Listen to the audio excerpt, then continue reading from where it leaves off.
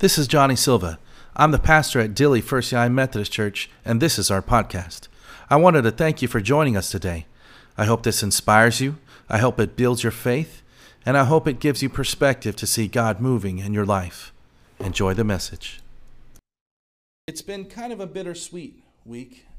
So this last Thursday was the last day of the summer school that I've been teaching. And I didn't know these students before, but I have been spending, 8 hours a day, 4 days a week for a month. So we got to know each other pretty well. And so there is a little bit bittersweet because, again, I hadn't known them before, but we got to know each other. And this was at West Campus in the South San Antonio ISD. And it was really interesting because I didn't know them, but then they came to trust me. And one of the things I was kind of really excited about is that they were able to accomplish a lot in a short period of time. And I was kind of halfway kidding with them when I said, man, you've done so well. Imagine what you could have done if you actually came to school during the year and showed up and did the work. I mean, you wouldn't even have to be here. But so it was good to see that they were encouraged that they can do the things that they had set out to do. I had one student that, she did like 5 or 6 different classes. Like she completed all the credits for 5 or 6 different classes, like A and B, all those together. She did a lot. And in thinking about that, I was thinking that I wanted to make sure that I made a connection with these students, because this is a time that I will probably never see them again. But at this time, at this place, I was able to make a connection with them. And then because they knew that I was a pastor, they were sharing some things, and they were comfortable with me to share some things that was kind of troubling them, maybe some things that they were just kind of struggling with. And so I was maybe a little bit more than a teacher to them, just teaching credit recovery, which doesn't seem to be a whole lot, but for them, it seemed to be something that they looked forward to. So there was a little bit of a trouble, at the beginning, they weren't showing up and that sort of stuff. But then once they saw, I can do this, and it's actually going to help me get a little bit further and a little bit caught up a little, at least. Then they started showing up, and then they started enjoying it because, I was holding them to something, but also they knew that I cared about them, and they knew that I had their best interest in mind. I wanted to see them succeed. And they were able to trust what I said. And I think that has a lot to do with the connections that we had. And so I'm glad for that. And so I say it's a little bit bittersweet because it's come to an end. And these West Campus students, they were kind of a little bit sad at the end because they're like, well, sir, are you going to be here next year? Are you working here next year? I'm like, I'm sorry. No, I'm not. I'm going to be working at a different school. And they were a little upset about that. But they didn't understand why I wasn't going to work there. I was working there during the summer, and so it didn't make sense why I wouldn't work there again. So it was a little bit bittersweet there. And I'm glad I was able to make connections with these students, and I had some structure in place. And I think that's something that they craved because maybe they don't have structure elsewhere. I don't know. But also they were able to trust me, and I was there every single day. And so they knew that they can count on me to show up. And they felt comfortable enough, like I said, to share some things that were going on in their lives that they maybe wouldn't share with other teachers or maybe even their parents. But they knew that I genuinely cared for them and I had their best interest in mind. Now, with all of this said, the question I have is, why is it that we trust certain people in our lives? What is it that they did to make us feel like we can trust them? Did they say something to us? Did they do something for us? What was it that made them be one of those people that we see in our lives as somebody that we can trust? And when it comes down to it, what about us? Who are we to other people so that other people can see us as trustworthy? What have we done in their lives to gain their trust and respect so that they can trust us? And to take it a step further, How's your relationship with God? My hope and my prayer is that you know beyond a shadow of a doubt that you can trust God and you can rely upon His Word. But if this is not the case, what is it that is keeping you from fully, I mean really and fully, trusting in God? So today we are starting a new sermon series, and it's called Heroes of Faith. And so I chose this particular sermon series for a couple of different reasons. First and foremost, it's to kind of get some excitement back into the Bible stories of old. Like maybe we learned about them when we were in Sunday school. Maybe we learned it like Vacation Bible School. Things like that. But maybe we haven't visited them in quite some time. So these are the heroes of faith. These are the people that have really shaped what our faith is. And so today we start with, in Genesis, we talk about Noah. So, who's Noah? Anyone? You're in the front row. You can pass on to somebody else, that's fine. Jason, what about you? What do you know about Noah? Who was he? Ark? Right. So when we think about that, we think about Ark. We maybe think about the flood, right? And so, but there's more to it than that. But those are some things that we think about whenever we think about Noah. And I don't know how many times I've experienced this, but there have been a lot of people that mix up Noah and Moses for whatever reason. But let's talk about Noah today. And so for this, we go all the way back to Genesis. And we're going to look at three different sections in Noah's story, if you will. But it starts all the way back at the beginning in Genesis, the first book of the Bible. What we have to remember that Genesis is when the earth was created, right? Genesis 1:1 was the beginning of the story, but it was the beginning of our story and the earth's story. And so it starts with this. This is after Adam and Eve. This is several chapters in. Adam and Eve was, Genesis 2 and Genesis 3, that sort of thing. So this is a couple of chapters after. And it starts in Genesis chapter 6. And we're going to start in verse 5. And it reads as follows. Now this is not so good. So it's going to start with the problem, and then there'll be some resolution. The Lord saw that the wickedness of humankind was great in the earth, and that every inclination, that means everything that they thought, every inclination of their thoughts, of their hearts, was only evil, continually. That's not good. Continues on in verse 6, and the Lord was sorry that he had made humankind on the earth, and it grieved him to his heart. Remember, this is God's creation. He loves humanity.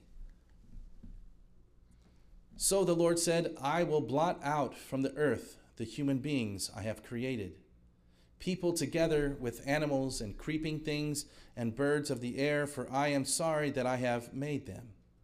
Now it's splitting into different things here. People, animals, creeping things, birds of the air. Again, echoing the creation story. But Noah found favor in the sight of the Lord. These are the descendants of Noah. Noah was a righteous man, blameless in his generation. Noah walked with God. And Noah had 3 sons, Shem, Ham, and Japheth.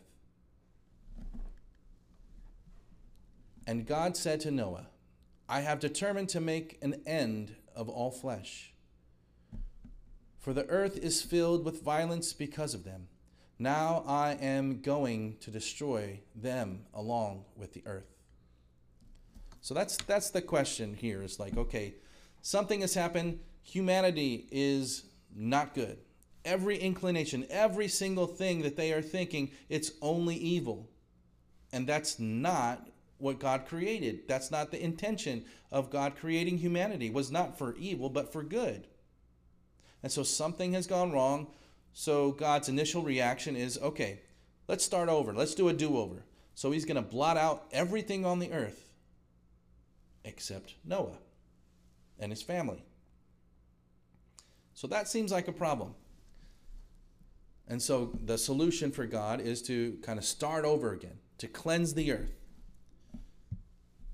And then it continues in a little bit further on in Genesis 8. That's supposed to be 8:20. Let's see. Yes.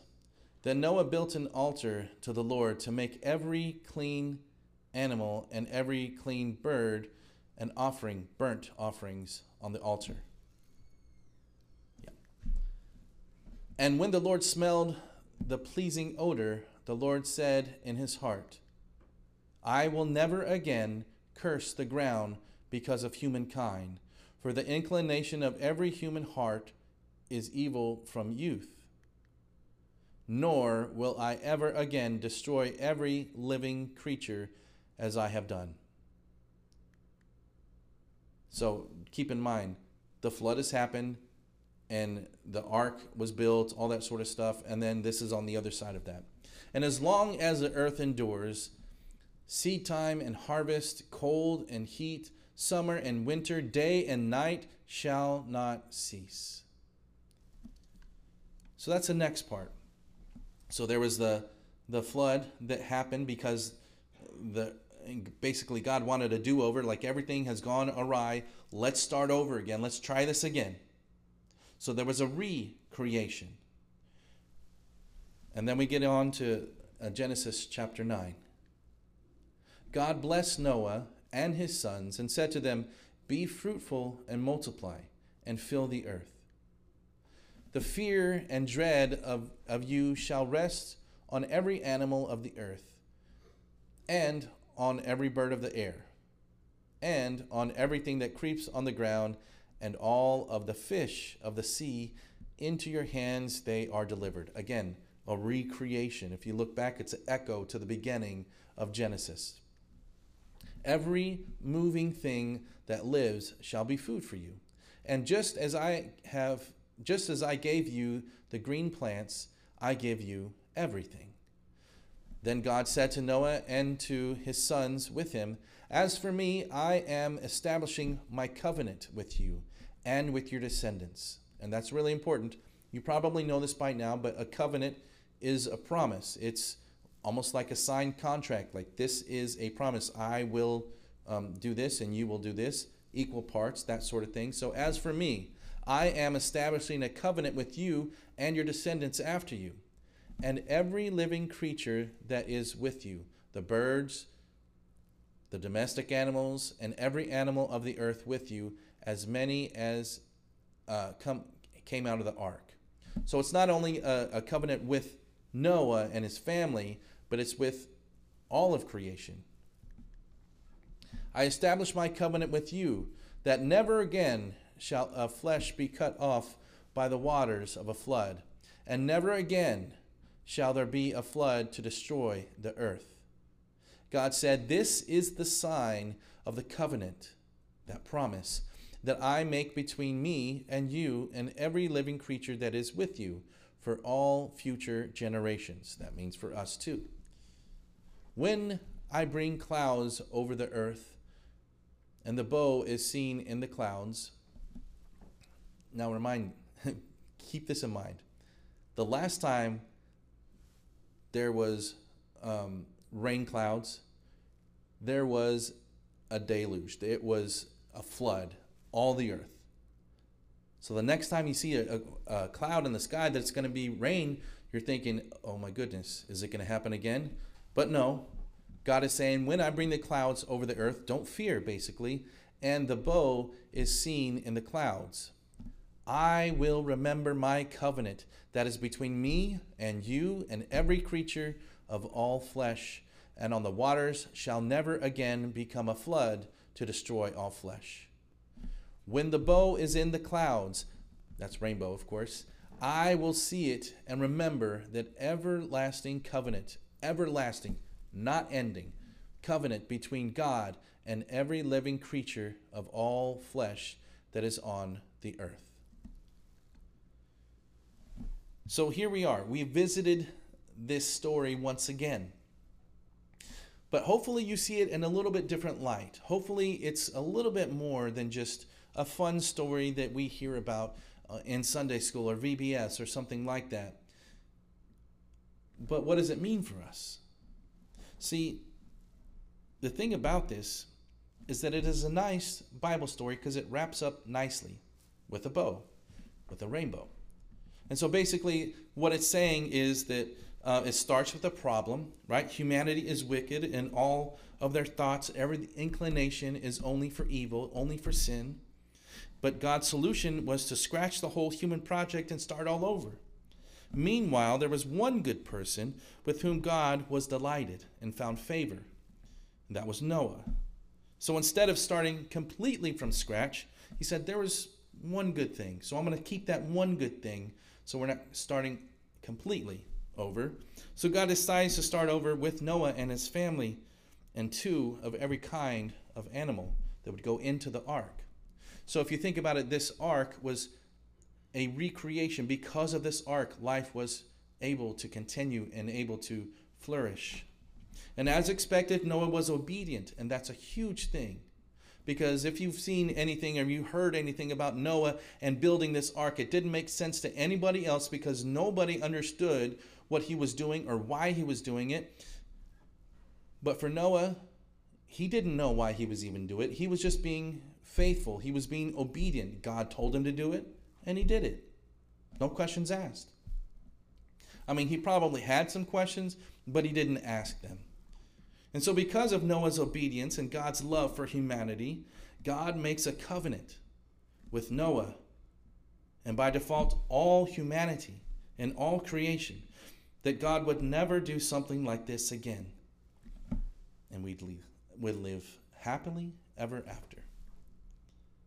But there's much more to it than that. It's not just a story that has no bearing on our lives whatsoever. It's not just something we look at like, all right, that's nice, and then never look at it again. Because hopefully we see more and more of these rain clouds, but I see rain clouds and I think, okay, yes, there's going to be rain. But then after the rain, there is a rainbow, and that rainbow is a sign of God's covenant to us, and that he would never do something like this again. And so what this means for you as a human, what this means for you as a Christian, is because of all of this, you can take seriously and rely upon the fact that Jesus is the same yesterday, is the same today, and will always be the same. We can rely on that. And when God started over, he essentially recreated the world after cleansing it of sin. And he did so with Noah. And he chose Noah because he was the only one who was good. And he knew that Noah would be obedient. Fast forward to the time of Jesus. There's a long way before we get to Jesus. But God essentially recreates the world again. But this time through the life, death, and resurrection of Jesus Christ. Through Jesus, God saved the world from the power of sin in this world yet again. Instead of washing the world clean with water of a worldwide flood, God chose to wash the world clean with the blood of Jesus Christ. The promise that God made to Noah and humanity lives on and was even strengthened with another promise in, with, and through Jesus Christ and the Holy Spirit. So now we can rest, finally rest in the power and the presence and the promise of God the Father, God the Son, and God the Holy Spirit forever and ever. So you can expect that your triune God will be the same yesterday, today, and forever. And regardless of how much this world changes around us, the world that you live in, you can always count on the covenant, on the promise of God, and this time through Jesus Christ. You can with confidence know that Jesus means what Jesus says when he says, I will be with you always, even until the end of the age.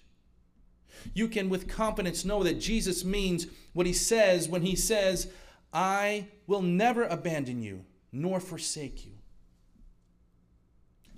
You can with confidence know that God means what God says when he says, I love you.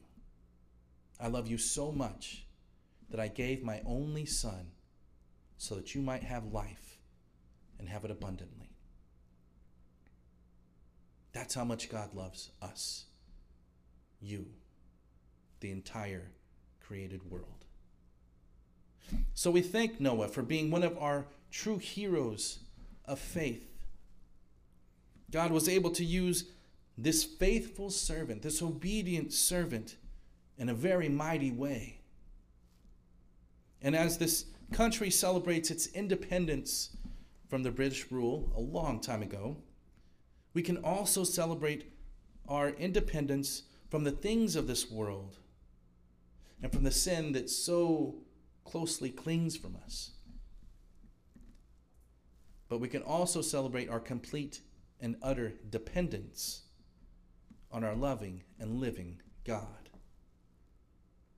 So may we take our cues from Noah, our hero of faith, and his obedience to God in uncertain and troubling times. May we take our cues from that. May we live that in our lives as well. And may we take joy in the knowledge that God made a covenant with Noah and humanity, all of humanity, forever. And may we also find peace in the new covenant that God made with us through the life, death, and resurrection of Jesus Christ, our Lord and our Savior. And may we live our lives in such a way that the people around us, the people that know us, know that we too are trustworthy, know that we too have their best interests in mind, know that we can be trustworthy as well because we serve and we follow a trustworthy God. So my friends, my church family, may it be so. May we be obedient, and may we truly and fully live into that faith and that peace that comes from trusting God with everything that we have, even our very lives. May it be so. In the name of the Father, and of the Son, and of the Holy Spirit. Amen. I hope you enjoyed today's podcast. There's a couple of things I'd love for you to do. Make sure to subscribe, rate, and review this podcast. And please share this message with friends and family to help us spread the gospel message. And thanks again for joining us on Dilley First United Methodist Church podcast. Blessings.